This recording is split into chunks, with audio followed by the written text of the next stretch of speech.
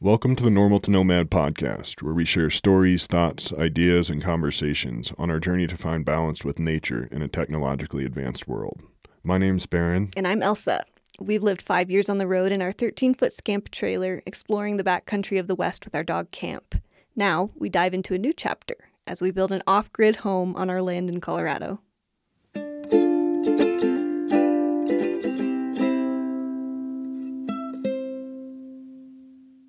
Dang. We're back. Look at this new setup. It's like legitimate. And we got mountains, rocks, and trees. We've been recording into an iPad, into this teeny tiny little microphone for a long time. We upgraded. We got new Shure mics. Our old mic was also a Shure mic, but these are A little bit fancier. a little fancy. Not too much, though. Like, these are affordable mics. These are the affordable version of a really popular, common Shure MV7. How much were these? No. This is an MV7. I don't know. It was like $200 a mic or something. Yeah. Our Shure MV88 that plugs straight into an iPhone, that's like $125. Something like that. 150 maybe. But these are cool because you don't have to use the XLR cables. We have them plugged in via USB-C right now. We're running both of them into one computer, so we don't have to have a mixer. I think eventually we'll probably want a mixer because then we can hear both of us in the headphones and stuff. But this is just the easiest way to get a podcast going. There's been a lot of requests for the podcast to continue, and now we are going to be toying also with YouTube. Yeah. Putting the podcast on YouTube, because why not? We have this beautiful office space that we created almost for this. We need some kind of big picture. Yeah, everybody has like a neon sign here. Yeah, something. We'll think of something. Or we should put Camp on a pedestal right here. Yeah, that'd be perfect. Spot between on us. one of those cat climbing deals. He would probably like that. He would. So first things first, we're just going to have a quick announcement. Baron and I are going to be hosting this kind of meetup presentation with Fjallraven at the Denver Fjallraven store. And we are so excited, so grateful. We love, this is Fjallraven. Do you have any other? Yeah. We're both wearing their pants right now. Some people, if you don't know what that is and you're just listening, it's that company that has the little Arctic fox as their logo. The pocket, or the pants with all the pockets that we both wear, and then All the time. a lot of our clothes are made by them. So we are so stoked to get to work with them and do this meetup. We're going to be talking about winter camping, nomad life, about all the gear that we've purchased over the years and love. And if you sign up on the Eventbrite link, you will receive a 20% off code that night, and you'll be able to have a beer. Denver Beer Co., I think that's the brewery who's going to be supplying beer. So it'll be just a really fun night, our first ever kind of meetup. Yeah. And of all places to have a meetup at the Fjallraven store. It's just too cool. Yeah. And hopefully we'll do more meetups in the future. It's just something that we've never done because we don't really know what to expect. So this is kind of a perfect opportunity for us to try this out and see how it goes and then learn from it so that next time around we can do something hopefully even cooler. For sure. So save your spot at the link. We'll leave that in the show notes and in the YouTube description. And now let's get into the bulk. The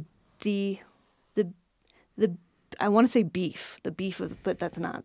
Let's get into the major part of this. The meat. Let's get into the topic that is today, the podcast episode today. We're going to be talking about our land and the process of purchasing it. I think the last podcast episode we left off on was right after we purchased it, right? That's what you said. I haven't looked at it in a minute.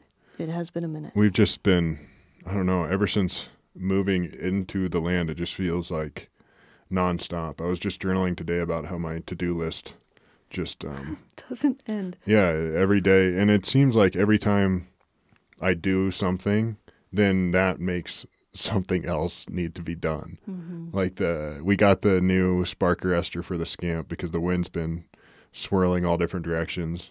And then I install that, and of course it doesn't fit just easily, so I have to make a thing to make that fit, and then that spawns a number of new problems. And a lot of growing pains. Yeah, and it's all fun things to solve. It's just, it feels overwhelming sometimes. Your mic is definitely blocking your face. Oh, see, we have a lot to learn. Cant it over to the side. I'm trying to make it so that I can look at Baron and not have the podcast, the mic in my face, but yeah, and it's I'm not going to trying to just look at the camera. And to look at you, I'm looking at the camera, which is kind of strange, but I think it'll help. Because now we've got two mics for those not watching. Yeah. I know we said that already, but we had recorded into just one little tiny, like the size of an apricot microphone. And now we've got two. An apricot. That's hilarious. I became very familiar with apricots over the summer. Yeah. And we're talking like not farmed apricots, but ones that grow naturally on. In our neighbor's desert land. Yeah. We're so stoked about our future here, especially after knowing that we're going to have a bunch of water. Okay, let's get into that. Yeah.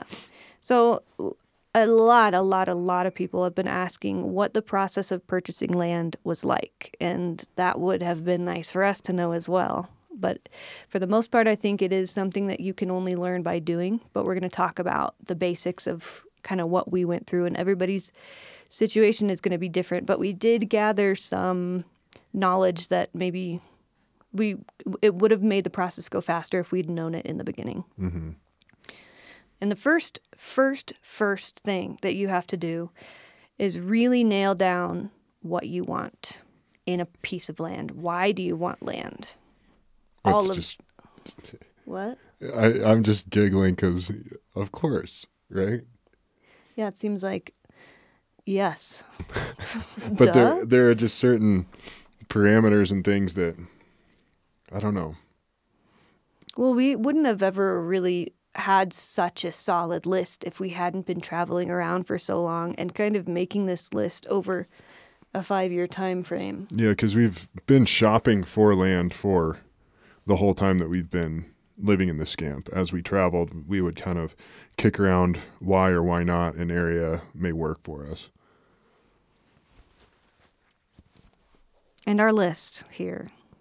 I was looking at your levels and I'm wondering if I'm being too quiet. No, I don't think so. The list that we came up with, and add to these pieces if you want, but I'm just going to go over the list. We wanted this land to be about an hour away from the closest major town. So not close to anything, any Home Depots, any Walmarts, just because we wanted to be isolated. Dry. We learned that in nomad life, it is so challenging to deal with a wet climate. Should we elaborate on these each as we go or just run through them? Yeah, if you wanted to. So as far as the distance from a big town, why did we want to be an hour away from places? Because we wanted to be isolated. Yeah, just so that there's less traffic, less people, less sort of busyness, right? Mm-hmm. Far away. Yeah. And we were okay with a serious drive to get up to our land too, even. Yeah. I feel like a lot of people feel more comfort in the city or when they see a lot of other people. And I feel more comfort the further away from a city that I am. Do you think that was the case before we moved into the Scamp? Yes. That was not the case for me. No. I didn't know any different. Yeah. And I remember talking when we first were moving into the Scamp about what land we might want. And you couldn't really imagine being away from a major city. No, because it was all I knew. It had everything I needed. Yeah. How in the world are we going to live 30 minutes away from Kansas City and operate our lives? Yeah. What you mean we're going to have to drive like 30 minutes to the grocery store? Right. Yeah, that was kind of where our minds were at. Or some of our minds at least. Yeah, and then I realized that when you've got it all set up, and especially now, we've got a space for food. Mm-hmm. We can sit tight. We don't have to be going to town all the time. Though we still are. We very much still are currently because we don't have a kitchen. And having a hardware store an hour away is not trivial. No, it's not ideal. And we've kind of struggled with that between the two of us because whenever I'm at the hardware store, I'm like, okay, this is a tool or thing that I will need in the future. So we should buy it now. And I'm like, yo, we don't have any space to put that tool was that just we don't like, need right now. Dude, why do we have 5 saws? That's a great question, though I think that we have 6. I just watched a past video and Each saw has a unique purpose. I believe you. I mean, I've surrendered to this. Yeah. So And I think building the office really helped you understand all the different tools that we have. yeah, well, James and all of his tools, we couldn't have done this if he had not had all those tools. This Right. would look very different if we did not have access to all the tools. So yes, Totally. you are correct. Another thing that we were really, really looking for in land was something that was interesting. We almost were okay. I don't know. I mean, that's something that we wanted, but we almost surrendered to a really basic piece of land because we just felt like we needed to have security. But thankfully, we did not do that. We held strong. What do you mean by security? Just have it done? Have a space that we could legally go to with a scamp in the case of an emergency. Just own something is what we were kind of feeling like at the beginning of COVID. Yeah. But we held tight because it also felt secure knowing that all this chaos was happening and we were on wheels, so we could go anywhere. Yeah. That felt good. If a different state was more conducive to our way of living, we could jet to that state.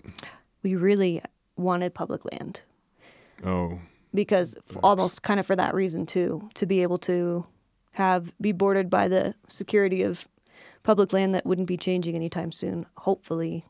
yeah. Yeah, like, oh man, it's just so cool climbing up on the hills on our property and being able to look out and see for miles and miles and know that nobody's going to be able to build on that There will never for be the a target. foreseeable future. No targets around the corner, for better or for worse. Yeah. It reminds me of my Mars dream. Probably What won't was go there that? right now. Okay. No, I mean we can. We really wanted to be close to our home state, which is Kansas, and it's the very east side of Kansas, Kansas City. So when we were up in Oregon, we kind of realized that this is very, very far from our home base. Not that we want that to be our home base, but we still have both of our sets of parents are in Kansas City. All of our favorite friends. I wouldn't say all of our favorite friends. Our old friends, Yeah. our longtime friends are all in Kansas City. That's just our home. We grew up there, so moving across the country, I don't know, would just make it harder for those people to come out to us. Right. But And I've always felt at home in Colorado my whole life. oh my gosh, the More mountains than feel anywhere. it's unreal. Before we started traveling, you hadn't spent like any time in mountains, right? No, I mean, I'd been to Guatemala. I'd seen mountains, but I'd never snowboarded till I met you. I'd never come to Colorado till I met you. Yeah. And my family and I had been traveling to Colorado throughout my childhood. And every time we came out here, I would wonder why we would go home because it felt so much more like home than home did. So Colorado's been in my mind for a long time. And thank goodness, because now it's in my mind. Yeah. I love it. It feels the vibe. You're at a higher elevation, so it's almost like higher vibe, if you will. The energy is just different at elevation. And I like that you cannot really be up here. Like, we're full time at above 8,000 feet, and that's not easy for people to adjust to unless you want to. And I love it. I love the grit of being in the mountains. Yeah, and it's sort of a population control. The grittiness and snow and wind and all of the sort of inclement weather is difficult to deal with, so that keeps people out. Whereas in places that have more moderate climates, like California, for example, people flock to those areas because they're comfortable to live. But the uncomfortable places are cool because there are less people. Yeah, we've learned how to deal with discomfort and deal with changing and difficult weather patterns. I wouldn't say that it's necessarily enjoyable to be blasted with 60-mile-an-hour winds. No, wind's tough. I feel like it's harder than almost any other weather pattern. It is. Because I can be outside in the rain and snow. Snow for sure. I feel like snow is probably the most enjoyable weather to me. Wind is just so discombobulating. Mm-hmm. It's loud and you can't see and it's cold. It can be destructive too. Yes. So are there any other... Oh, we didn't want to be in an affluent place. That's for sure. Kind of interesting. I feel like the scamp life has influenced that, but even beforehand, affluence is not something that we've ever really sought out, or the lifestyle that comes with affluence. I think people, when there's a lot of money around, get sort of taken by it. And the sort of higher property values lead to people wanting to keep those property values up or raise them. So then other people doing things that don't increase the value of their land are not acceptable. So it kind of limits your freedoms, I guess. I mean, for sure. The acreage was something that we learned would play a factor in our area. And our water rights. The acreage influenced our water rights. So after a certain point of acres, you get more water rights. And that was pretty important for us, knowing that we wanted to have a greenhouse and a hot tub or two. And then we'll talk about this in just a second, but regulations, we wanted to be able to do what we wanted on our land. And surprisingly enough, we found there are a lot of places where you cannot do what you want on your land. There are very, very few places that you can do anything unorthodox on your land. It doesn't make any sense. Yeah, It does. You can make it make sense. Yeah. But it's when you're out here in the middle of nowhere and they're telling you that you have to do this and that before you can live legally on your land. It's kind of like, what? Yeah, why did I buy this? Yeah. And that's still something that I wrestle with mentally and thankfully nobody's bothered us, and all of our neighbors and people around here are awesome. So we're making progress and everything. But just when we first moved on to the land, it was like, okay, we got to hurry, you know? So then it was like, why don't we just not and live on public land? Yeah. You know? But then we'd be continuing everything that we had been doing. Mm-hmm. Yeah, it's kind of a thing. But we are legal on our land, and everything is good and fine. We're making progress, and our home should be complete by the end of 2022. You're pretty ambitious. Well, we got to have it complete because I know. we're supposed to. I know. Well, yeah, I think once we really get rolling on it, we'll make progress a lot faster than we think. That's just because I'm like conservative in my thinking with it. Well, the thing is, we have that most other people don't, is we have time. Mm-hmm.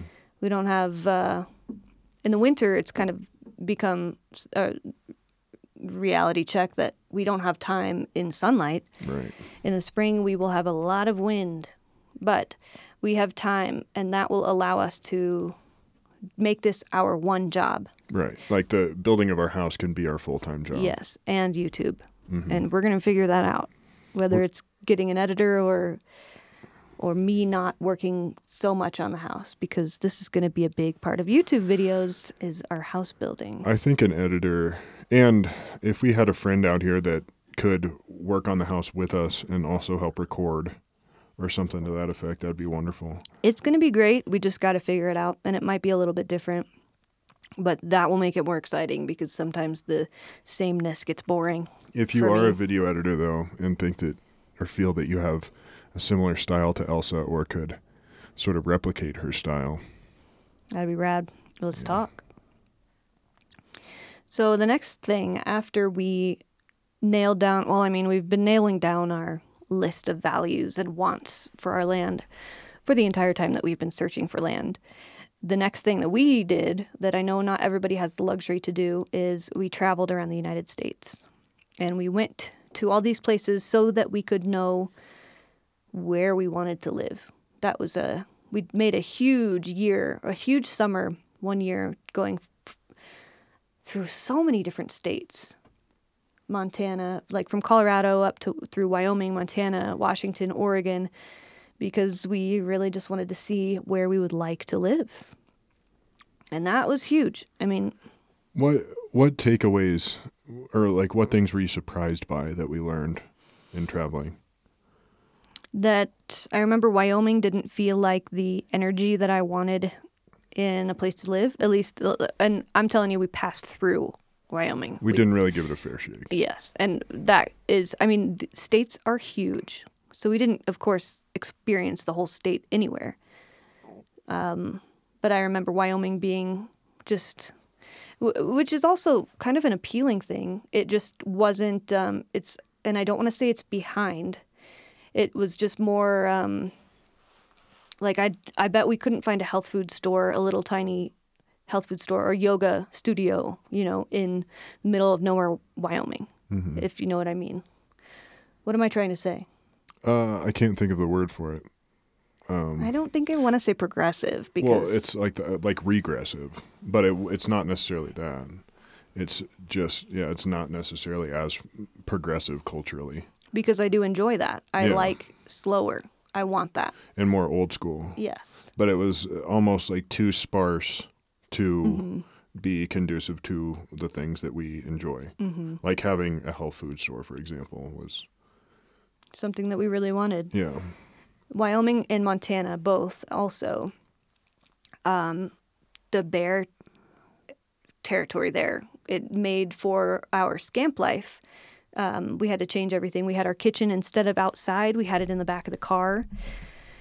And just the thought of having to deal with grizzly bears, though I know that locals, that's not even really an issue, not something that they're super concerned about. I think that we could grow to not have to be worried about that, but that was a worry for sure. Yeah, it was... the little dog. Yeah, it was fun. Like, it was a fun layer of... I don't know, worry is the only word, but like a thing to think about in the background, just knowing that there are grizzlies around here made life wild. I feel the same way though here, having mountain lions and rattlesnakes around.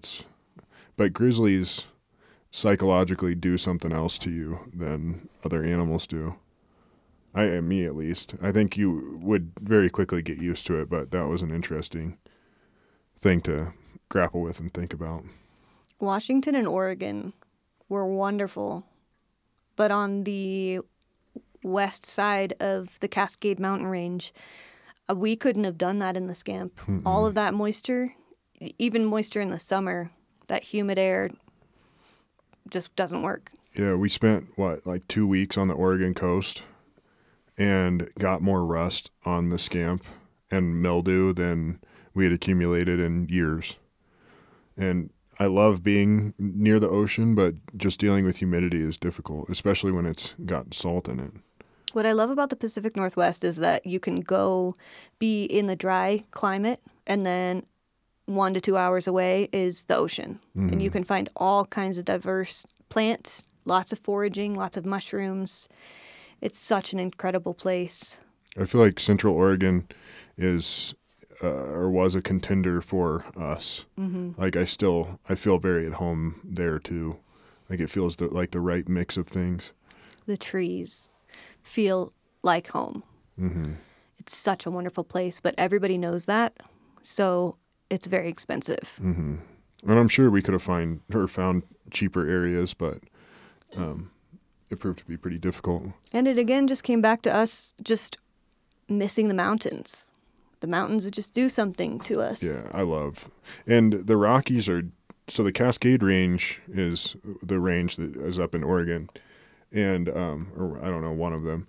And those mountains are pretty sporadic, like they're disjointed from one another. Whereas the Rockies are like a big continuous wall.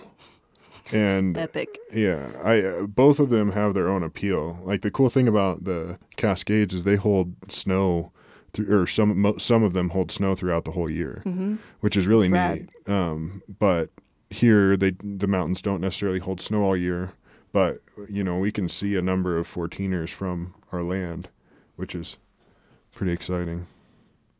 It's amazing. Every day we look out, and every single day, so grateful to be where we're at. Something that I learned that was not intuitive in traveling was how much easier it is to live in the desert than it is in a humid climate. Indeed. And I believe high elevations are also often easier because the sun is so much more potent. For solar, Yeah. for drying clothes. Yeah. But the desert, just drying out everything, because mold and mildew and just moisture is something you're always going to battle living this way. And it's hard. I feel like I sweat more when it's more humid. It's harder to keep my clothes from getting funky.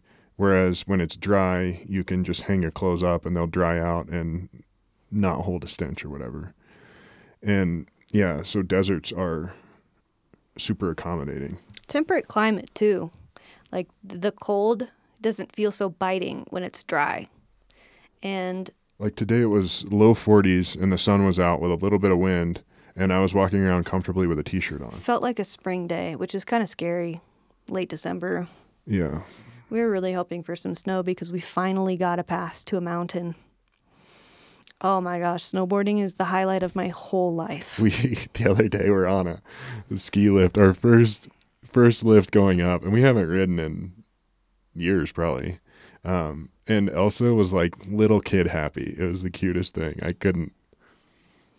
Yeah, it was just hilarious. It is the closest thing to flying that I've ever experienced Mm-hmm. outside of flying in an airplane. It's freaking awesome. Mm-hmm. So we're crossing our fingers for some snow. If everybody could do snow dances, that'd be great. But I think everybody's missing some snow. Yeah, I think late season. Hopefully, we'll get.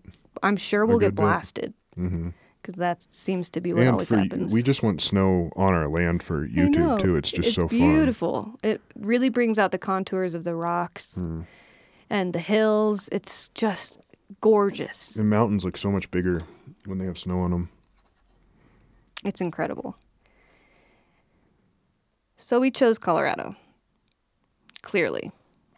And something that we learned doing research, because the next thing we were kind of doing is, okay, we love Colorado, we want to be here, let's look for cool properties. And we did that, got on Zillow, got on Realtor.com, looked for cool properties. And then we'd go kind of research, do more. We'd go look into the zoning laws and building code, and it just seemed like, oh my gosh, so many rules in all of these places that had this cool land. So that began becoming really challenging. And then we finally learned that, okay, wait, stop. Let's pick counties that have the kind of regulations that we are looking for in a place to live. Mm-hmm. So we cut the search, started looking into certain counties. There were 2 counties that aligned with what we wanted in Colorado. And then we started just limiting our search on Zillow and Realtor.com and these apps to these 2 counties. Something else that kind of freed us up is that there's no power or any utilities running to our land. So you're kind of free to do things. Yes, that's true. Yeah. Like the county isn't holding they're giving you access to the power lines over your head or anything because you have to do that yourself. Clearly that's I think that's a top tip for sure. Yeah. That wasn't exactly what it wasn't a priority to be off grid. Well, a lot of these things that we learned are retrospective. Mm-hmm. Like I didn't know. I think I found it out while we were entertaining this land, but how much land you have to have a certain amount of water rights and things like access to electricity. I thought that would be a bonus, but now retrospectively, I'm glad that we don't have that because it sort of frees us up and we can kind of do our own thing. Because we don't have power for them to cut off. Right, and same with plumbing. Not that we're trying to break the rules, okay? We're trying our best to abide by them. It's just some rules are difficult to abide by. They're pretty lame. Yeah. So we chose our county. Then we started looking for land. And somebody asked a question. So these points are all based on, we asked on Instagram what you wanted to know about the land. Thank you for submitting. But the next thing is how to choose a budget. And this was a little bit situational. Yeah, that's so subjective. And so I think that kind of goes into whether or not you're going to finance it, right? Because Yeah, that changed things for us. Yeah, because we were hoping or thinking that we were going to finance our land because it was hard to find anything within our budget. And should we just talk about what we paid for it and stuff and just... I think that that's fine. Everybody's just so afraid of talking about money. Yeah, I don't really I care. guess it is what it is. Yeah. Our land was about $100,000, and we had saved up that money for the whole time living in the Scamp. I think that's why I don't like talking about it, is because people who I have said that to say, "Oh my gosh, you had $100,000," kind of like, why did you spend it on this? Is almost how I feel like, what you had $100,000? What were you doing? You're making so much money, but this was 5 years of living in a trailer That cost with a us $3,700. one-time fee. Yeah. We saved money for so long. Yeah. And it was really kind of burning a hole in our pocket. We wanted to get it into something. And Yeah, because you don't just want to have cash in the bank because of inflation and everything. And I don't know, I think people could argue either way and say that you should invest in mutual funds or whatever, in stock market and everything. But I think land is one of the best places that you can store money because we're not getting any more of it. So it's not fiat. I don't know. There's a conversation to be had here too. But as far as I'm concerned, land is one of the best places that you can store your value. in the beginning, we were working with a lender. Barron called around, and we were working with a lender, and we were thinking that, okay, let's finance this because, I don't know, my dad said, keep your cash. Well, and that's the advice that most people would give, and I don't think it's bad advice at all. That, like, spend other people's money is like the mantra.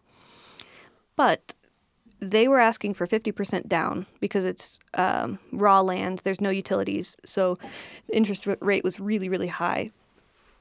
Excuse me. Because the bank perceives a higher risk to raw land because they can't turn around and sell it as easily as they could a place that has a house on it.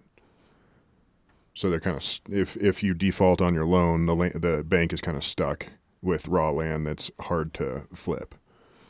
So the interest being super high plus 50% down, it was like, gosh, that's a lot of money to put down.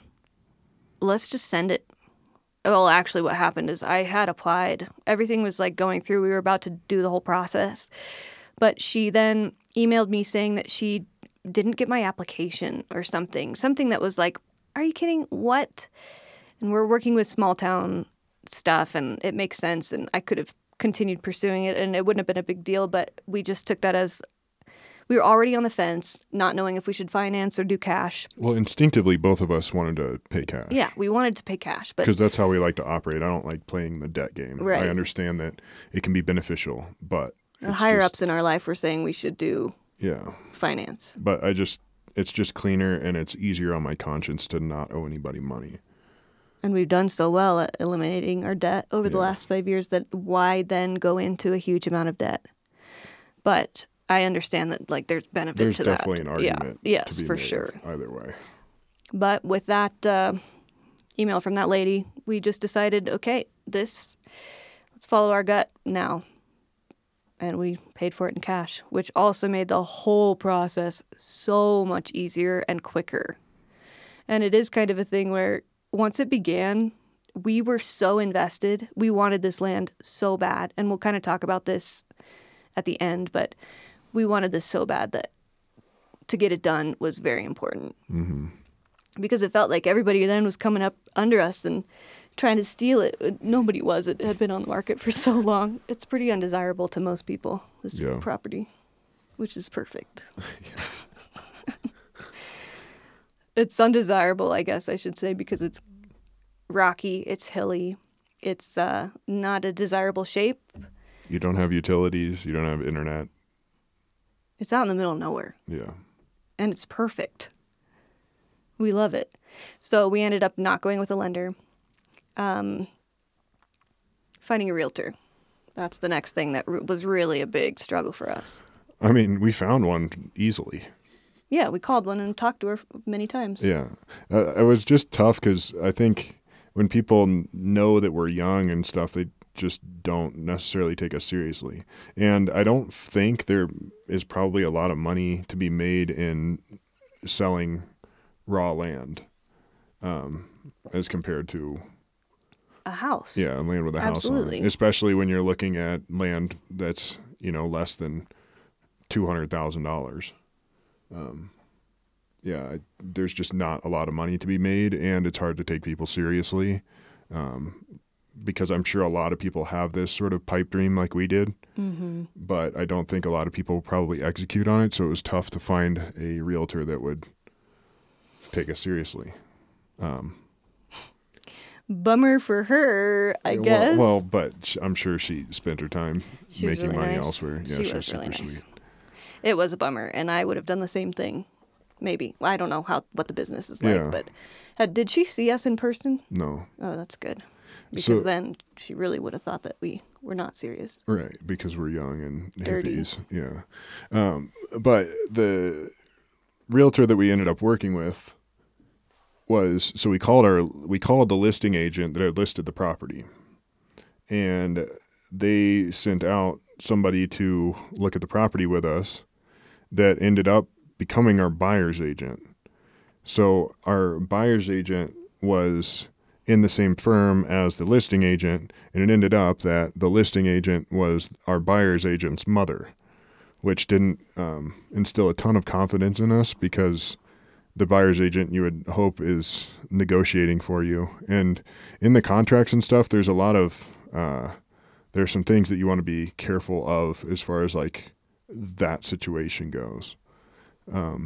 So our real estate agent was pretty green, like pretty fresh. So he didn't, and I don't think that he probably interfaced with a lot of raw land selling and purchases. So he didn't have a lot of the answers that we would have liked for him to have, which forced us to do all the research on our own, which ended up being a blessing. In the time, it was pretty frustrating. We learned a lot. But yeah, we ourselves. learned a lot, and now we know where to access information, who to call, and everything. But in doing that, I think if I were to look for an agent again and knew that I was buying raw land, I would look for an agent that specifically deals with buying and selling raw land. I did not know that there was an etiquette to the real estate thing as well, that we just called and wanted to see the land. We called the listing agent and wanted to see the land, and they said, okay, I'll come out and look at it with you. That, in regards to etiquette, means that you are kind of stuck with them. He's taken his time to come and show you a property, so now you're working together. And I did kind of not committed. I didn't know that Not legally, because No, we never you signed can- a contract saying he was our realtor. no. But as far as like then reaching out to another agent, realtor, or whatever, they'll be curious as to if you've like worked with somebody else, and not to step on each other's toes, and especially in a place that is so rural. Yes, it is taboo to switch. Yeah. But again, if you sign a contract with a realtor, that does mean that you are locked in. Mm-hmm. They will. That's done. We didn't sign on with this guy, but we learned from. We had so many incredible people in our lives that we were able to contact. People who had purchased houses, just kind of our wonderful elders. We had so many who gave us a ton of advice, but they said that it would be in bad form to go and do this with somebody else. So we kind of were stuck. But he was good. Like he Nice person. did everything fine, and it was easy. It was just finding out information about anything that wasn't on the listing Well, was and tough. we're also on the outskirts of his kind of region. Right. So I think that this was just, And it was kind of out of his wheelhouse because it's raw land. Mm-hmm. So I don't blame him at all. It was just our bad for not finding somebody who was. But in our defense, we're in a pretty rural area, and there's not a lot of people to choose from as far as agents go. for sure. So But also it was kind of interesting that we were both learning together, us and this realtor. Well, technically he was our buyer's agent. mm-hmm. Is there a difference? I don't know. Oh, the whole thing, it's like buying a car. Yeah. There's so many people when it's like just can you take my money and I'll have this land, please? We did talk to the seller. We got on the phone with her after raising some concerns with the buyer's agent. And that was really cool. I don't know if that happens often, but we were able to talk to her and learn about the land and felt really comfortable moving forward and just sending it, making the final purchase. And that felt good. Yeah. It was a really big, really stressful learning experience. We both lost hair. We did. And yeah, it was not.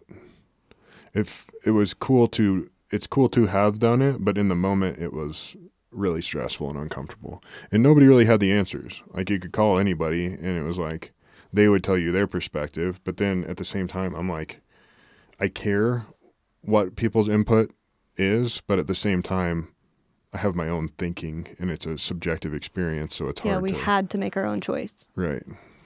These next two questions are kind of in the same vein. How long does the search take? And how do you know when to let go? I guess how long the search takes is totally subjective. All of this is, but in our experience, I guess we were searching sort of partially for 5 years, taking note of everything that we liked and didn't like wherever we were. This is a little bit maybe woo-woo, but we knew that the land would appear for us when it was ready, when the time was right. So for the first 3 years, we didn't actively search for land at all because we just knew that we weren't quite ready. We were still really enjoying the scamp life. We still really enjoy it, of course.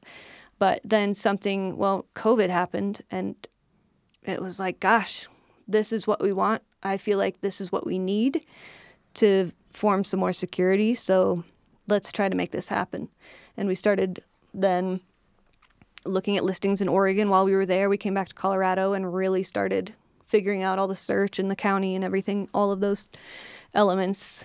But once we really put our feelers out and tried, it materialized a lot quicker than I would have anticipated.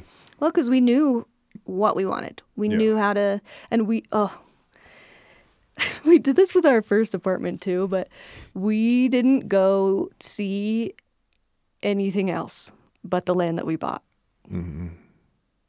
Because, I mean, you get a pretty good idea online. No, you don't. Kinda. Not with this land. Yeah, the pictures of our land were terrible. Just a little bit of advice. If you're trying to sell a place, just take some decent photos with an iPhone. Well, hire a photographer. There's a lot of photographers who do real estate. Well, yeah, but at least, at least like go out and walk around on it and take some photos. Yeah, make it look good. This place did not look desirable and we kind of stumbled into it. Well, because we happened to find a camping area that was very, very close. And then got online. I think we probably talk about this in the most recent podcast that happened a long time ago, but we just completely, I don't know, I just was like, let's look. Let's see what's in this area. And there was a lot 2 miles away from our epic campsite. And we went to go see it. And driving up, it's unbelievable. We don't show a fraction of the beauty on YouTube just out of privacy for our neighbors. And ourselves. And ourselves, of course. Yes, good point. For sure. But it is unreal. It's unreal. So we just said, yes, this is ours. And yeah, we had filtered the land down so much that we knew exactly what we were looking for. So when we got here, it was like, okay, this meets all the parameters that we've been looking for. The one that it didn't meet was a creek. Yeah. But a creek in Colorado, good luck. For real, and we see that on YouTube a lot, is I thought you guys wanted to be in somewhere more lush, somewhere more beautiful, Colorado. Like, why did you choose the desert? And it's like, well, shoot. Let me know if you can find anything for the same price that has, I don't know. It's when you really start looking, you see how expensive all these things are and how the reality of finding land like that is very slim unless you have a ton of money. And with the lush trees come with a lot of moisture typically too. And forest fires and beetle kill. And shade. So I understand, like when we first moved into this camp, if I would have come out here, I wouldn't be like, oh, this is the perfect, most ideal place to live. But knowing what I know now, it is. I think that's why the reaction of our friends and family who come out is not so shining, is because they have that same thought as, what? Which I get it, but I kind of don't care. Well, we can't care because we chose it for ourselves. Right. With all of our own values. Right. They can go and choose another land and we'll go visit them and it'll be a great time. Or not. Well, we would. It'd be fun. I can't wait. There was one piece of advice that, who was it? One of my mom's best friends from way back. She's a realtor in Kansas City. On the phone, we were talking about price and how to ask for lower, how to negotiate and stuff. And we were thinking of offering, I think we started offering 10 grand lower than the asking price. And she said that at the end of the day, because they countered, then back up 5. And she said, if you will feel immense regret for not having this over $5,000, you should just pay, like, what's that $5,000 worth? 5 grand or having the land that you so badly want? Like, what's more valuable to you? And that really made a difference in our decision. It's tough because I think for a lot of people, there's an ego thing to negotiation. And it's like, yeah, I talked him down X amount. Well, everybody wants a good deal. Yeah, and we totally wanted a good deal. But I think you can get yourself into a bind where you're trying to negotiate off as much as you can to where you might lose the deal and then you lose access to the perfect place. And it's like, okay, is that worth your 5 grand or 3 grand or whatever it is? Mm-hmm. And in our, like the context of us, we have no intention. And I know people are like, well, you might sell it. And I understand that we might sell it in the future, but I feel like that's highly unlikely. So the perceived value that other people have of our land doesn't really matter to us because we're not really planning on selling this probably ever. Even if we decide to move somewhere else or whatever, I think we'll keep this because it's so valuable. We understand the value of it personally and think it's an awesome thing. So the value that we had to pay for it was worth it to us, given the financial situation and everything that we were in. We're absolutely so in love with this area, and we are so grateful to get to be tenders of the land.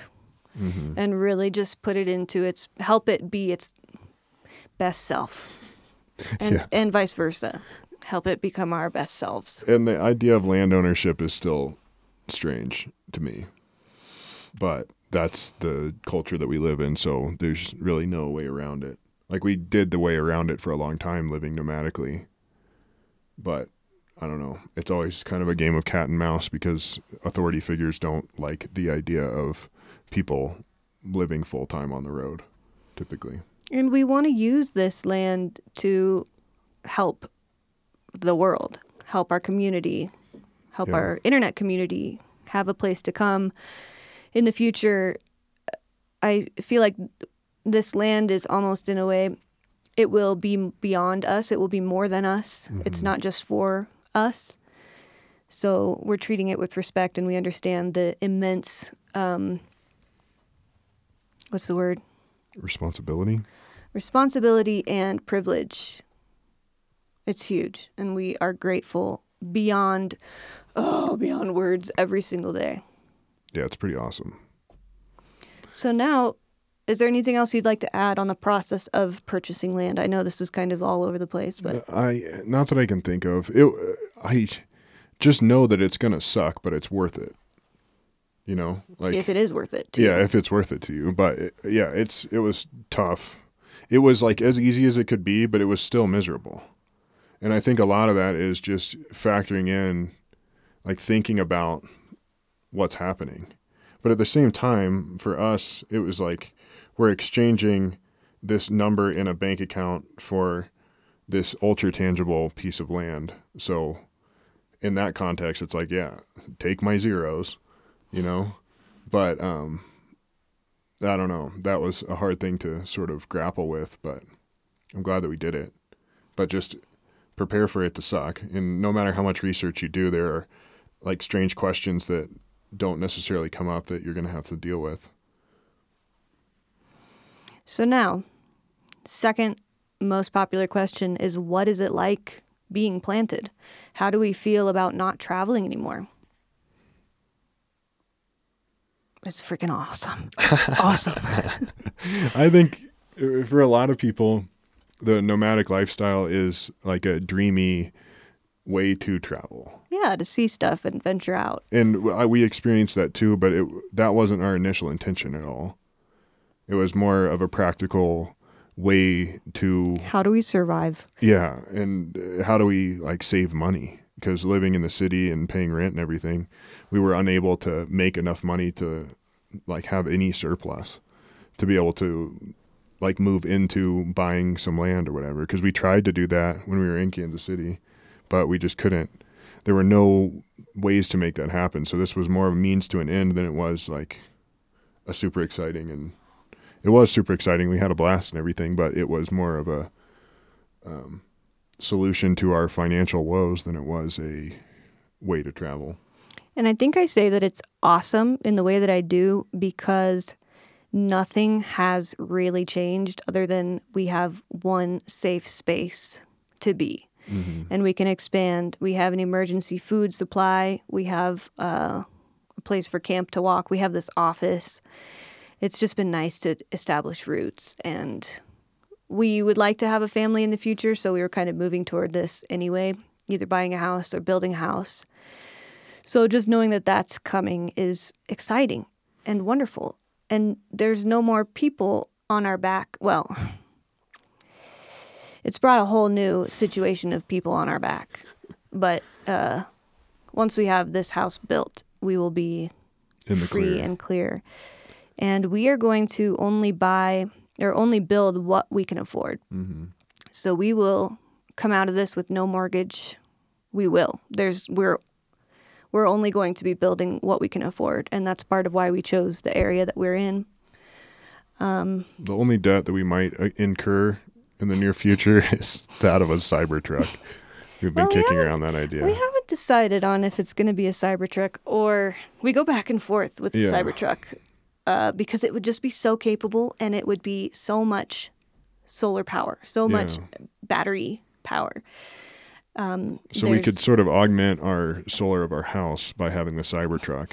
And then if we need more power, we can drive it to town and charge it and then come back. And then you have a surplus of power, which is pretty cool. It is. And it's just a beefy boss mobile. We realized hunting that there are some gnarly roads that the Subaru could handle. I got my eye on, well, we got the new tires, which can get us just about anywhere. Super thick sidewalls and everything. But I've been looking at some coilovers that are adjustable that I think would make a big difference. So I think those are in the Subaru's future. But what we've been kicking around is the idea of this could be a whole podcast, but we'll go through it quick. The idea of like an older truck and investing, some money into an older truck to make it perfectly capable. And that's kind of what just dealing with the stress this year of putting in a new engine, new transmission, basically making the Subaru a new car. It was so stressful and such a pain to then have another thing go wrong and another thing go wrong. And I had thought that I would really rather not go and buy and build another vehicle. I'd rather not do that. But all the people out here have such cool cars that they've put money and time into and have taken care of. And it just kind of seems like that's cool. Oh gosh, I just cannot imagine driving a Cybertruck around these tiny little towns.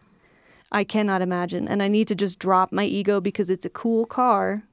But I don't even know if it's going to exist though. I mean, I think it will. But that's another thing is how long do we put it off?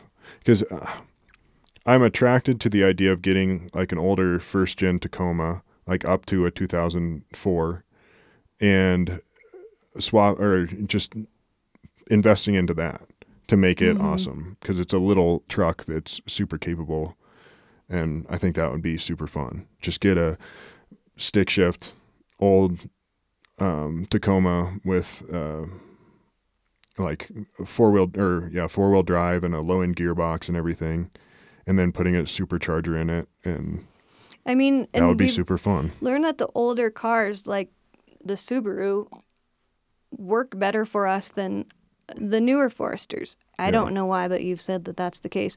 So having an older truck, I don't know if we have the money, same amount of money, putting it into a really reliable old truck versus a Raptor or something. Yeah. I don't really necessarily want a Raptor either. No, I would rather have like a Badass doped old out truck. old truck than, yeah. I understand that's not the normal sentiment though, so it's Yeah, this could be a whole podcast. I have a lot more to say. somebody asked for that topic, so maybe Yeah. we'll get into that. Anything else about What it's like being planted, the biggest thing that I feel is relief, because I don't do well with authority figures or people holding things over my head at all. so then when forest rangers would come over and Yeah, and bother us, it's just like, leave me alone, like just let me live my life. And it was super infrequent, but 9.9 out of 10 rangers they're were all incredible. so cool. But then there were a couple that were just on a power trip and just dicks. And that's, I don't know. It's just humanity. I have all the respect in the world for rangers and police and everything. But when people like flaunt their power and are sort of getting in your face for things they should just have better things to do than bother us. So the idea of, and then whenever, like, even getting pulled over and having to tell an officer, like, that we don't necessarily have an address, it's like you almost have to lie to them to, like, not cause a problem. And the last thing I want to do is lie. So that is tough. I mean, it was worth it for sure. And I think over time, hopefully, laws will sort of flex to where they're more accommodating to full-time nomadic living, because it seems like something that needs to happen for our culture. But yeah, that was tough. So then not having to deal with that and just knowing that we can be here and that's fine. And then another thing that's sort of I didn't anticipate is we've actually been able to like travel more now that we're here, because we can leave the scamp and it's cool. And we can, go travel like we did to go hunting or on trips, backpacking trips and everything. Bike packing. Yeah, because otherwise we would have to find a place to keep the scamp and all of our equipment and stuff. And that was just always really difficult. But now we can travel more because we can leave the scamp where it is. And It's opened up so many new adventures for us. mm-hmm. I don't miss moving every 14 days. I don't not miss it though. I think what made that awesome was that we could choose where we wanted to be. If a terrain was not ideal for us and we wanted to go be by a creek instead or something, or be warm, whatever, we could do that. And every 2 weeks, you'd kind of have a fresh start. And that was really nice. The process of moving was kind of a pain in the butt. It got so much easier though. Yeah, when we because first we've got started, it was like a point of contention. Like anytime we moved, we would, not every time, but we would get in fights. Well, because it's hard. Yeah. It's so hard. And it was stressful. But then we learned you do the outside, I do the inside. Everything kind of has a place. Once we kind of fixed the interior a little bit, it made it a little easier to pack up. And we always just kept our load very, very small.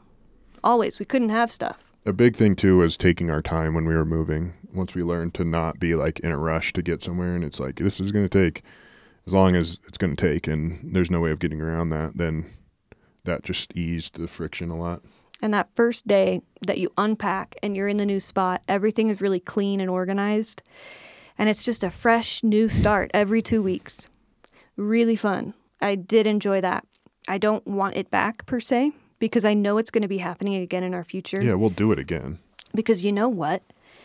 What we want to do with our lives now is have our house, have the house be the home base, and then be able to take the scamp out every hunting season and go to our different states where we have tags and hunt and fish and forage.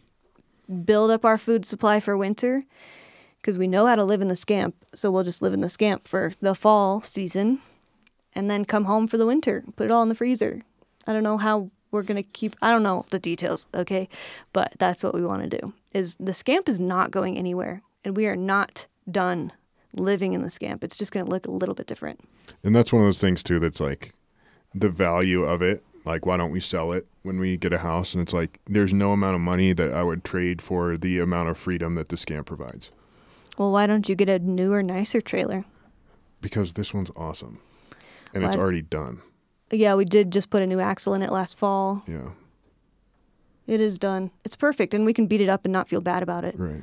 Maybe you might like to have a Scamp that's a little bit taller in your future. Yeah, that's a fact. I mean... But if we bought a newer Scamp, we just immediately got it. So, But you've heard all this. Yeah, that we had the money in hand for some buyers to buy us a new Scamp a couple years ago that was taller.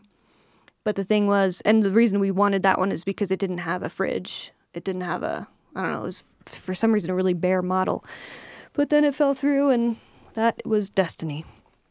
Plans going forward with our land and house and stuff, we've been working on a house design, and we have some friends that are architects that we actually met through YouTube, and they're so cool. And they've been asking us a lot of... They have a little Shiba. Yeah, he's so cute. But they've been asking us a lot of questions that get into our minds like we can't get into our own minds, and that's been really interesting. But we kind of have a model that we've been kicking around mentally, and you've been drawing out, that we just put into SketchUp.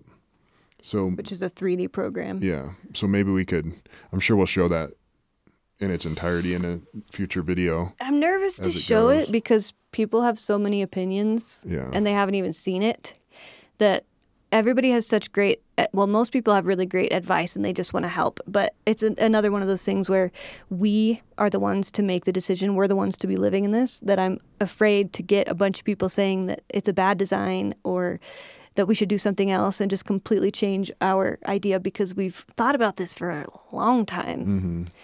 But if Dylan and Casey are like, well, you should probably do this different, then we'll say, okay. Yeah. They're the ones with the Shiba, the architects. Yeah. But something that we definitely want to integrate into it is a small greenhouse that's like part of our house. Earthship kind of style. Yeah. So that way we can start working with different plants and stuff and growing to see what our greenhouse might look like in the future. Yes, because you made a great point the other day that we really want to build a greenhouse. But why don't we start with a greenhouse in our living space? Let's start small. It's like everything. Yeah. And reading Ben Falk's book, The Resilient Farm and Homestead, he's super awesome. I've learned, like, anytime I pick up that book, I have epiphany after epiphany reading. But he's like assigns different zones in your property. So like a zone 0, you pass by every day. Zone 1, you have to like slightly go out of your way to get to. Zone 2 is somewhere that you visit, once a day maybe. That's not exactly the zones, but it's something to that effect. So having our greenhouse in our house, we'll be able to really keep tabs on all the plants and keep an eye on them and really take care of them. Whereas if they're all the way down the hill or, a long walk, we won't like spend as much time with them, so we won't be able to really take care of them as well. Mm-hmm. So to sort of keep our plants and food that we're growing as close as possible will hopefully help us get better care of them. Similar situation to a shop. We would like to build a nice big garage shop where you can work on cars, you can do any kind of building projects like that away from our house. We would like to have that. But we're going to build a 1-car garage that's a little bit wide onto our house so that we can have a micro shop there. Just start everything really compact and see where we want to go from there instead of jumping into a bunch of stuff, because like we said, we're only building what we can afford. To me, having a garage feels extravagant. I know. But the poor Subi, she deserves it. Yeah, and with all the pack rats, like I was changing the oil yesterday. That's why if you saw my hands are so like dark from changing oil and from the creosote on the pipe. But I've been doing a lot. I pulled out our air filter, and I thought I had gotten all the cacti out, but the rat had put cacti in underneath the air filter. That's a problem. So I got all that out, but just not having to worry about pack rats getting into our car and chewing wires and stuff, it will be so worth having a closed-in garage. And then just being able to pull the car out and having our like woodworking equipment and stuff in there so that we have a closed-in space to work in the winter and to work on our dirt bikes and everything. I think that'll just be so nice. So I understand that a garage is extravagant, but I think I mean, the who utility are you telling? is worth it. I think mostly myself, but yeah. And we're probably going to build this in a way that is one step at a time. So build the first main section, which It is might the even be kitchen. the garage first. Yeah. I mean, I'm kind of leaning on people who know more about this than I do.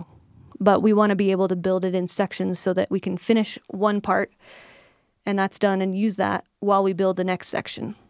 And eventually we may add a couple rooms like onto the side if we want to have a spare bedroom, spare whatever. But We met a friend, or we have a friend that was talking about this around the campfire the other day, and he was talking about a moron house. And he led into it with, yeah, it's just I call them moron houses. And I thought it was like, oh no, where's he going to go with this? It'll be brutal. But he said that all these houses, you can see the people have added more on over time. So we want to plan to have a moron house effectively so that we know that, okay, we're starting out with one bedroom, but then, once our kid's 4 years old or whatever, if we want a second bedroom for our child, or if we want an extra bathroom or whatever, just build our house so that the foundation and everything is ready for whatever expansion we decide to do in the future, if we do decide to do that. Because something that's been tough for me is I would like to have as small a house as possible that just meets our needs, because that feels cozy in my mind. But I know for sure that we want to host people. So we have to have a big enough home or a big enough situation. I don't know if it's like a second unit or whatever, to be able to host friends and family and have people come out here. because it takes a while to get here. Yeah. So to be able to offer that to these people to stay. And also so many people have offered us their homes and their kitchens and just their spaces. So we have to return the favor. Yeah. So it's ironically it would be selfish for us to build a house that was only big enough for us. But Well, I think we're going to build it. Arguably, most people would look at it and be like, that's how do you live in there? yes. But anything outside of the Scamp is going to feel like a mansion to us. But we're going to design it so that we can have people. It's a really cool design. I do want to show it to people because it's really cool. Yeah, I'm excited. But we're going to be altering that in the future, clearly. Do we have any other updates? Remember the Fjallraven thing's on the, 19th? January 19th at 6:30 p.m. at the Denver Fjallraven store. And we're talking 2021. 2022. Oh, it will be 2022. January. Yeah. So you want to sign up on Eventbrite, right? Yes. There's a limited amount of seats. I don't know if there's going to be chairs, but you know what I mean. So make sure you go and reserve your spot so that you get your coupon, you get your beer. It'll be a really great time. Really great time. I can't believe it. It's just quite an honor, truly. Are we good? We're very good. We're so good. This has been really fun. I can't wait to get the podcast really up and rolling again. And if you have podcast topics, hit me up on Instagram or get on our Discord. Or leave it in the YouTube comments. Oh, yeah, because this will be on YouTube now. Hey. I hope. Cool. Should work out. We might upgrade and increase things from here on out. We're just, whatever makes it the easiest so that we can do it. Yeah. And if you don't like the podcast being on YouTube, that's okay. You don't have to watch it. But maybe let us know, because if it's a general consensus that people don't like it, yeah, then we'll put it on your channel. Yeah, whatever. Okay, cool. We'll see you next time.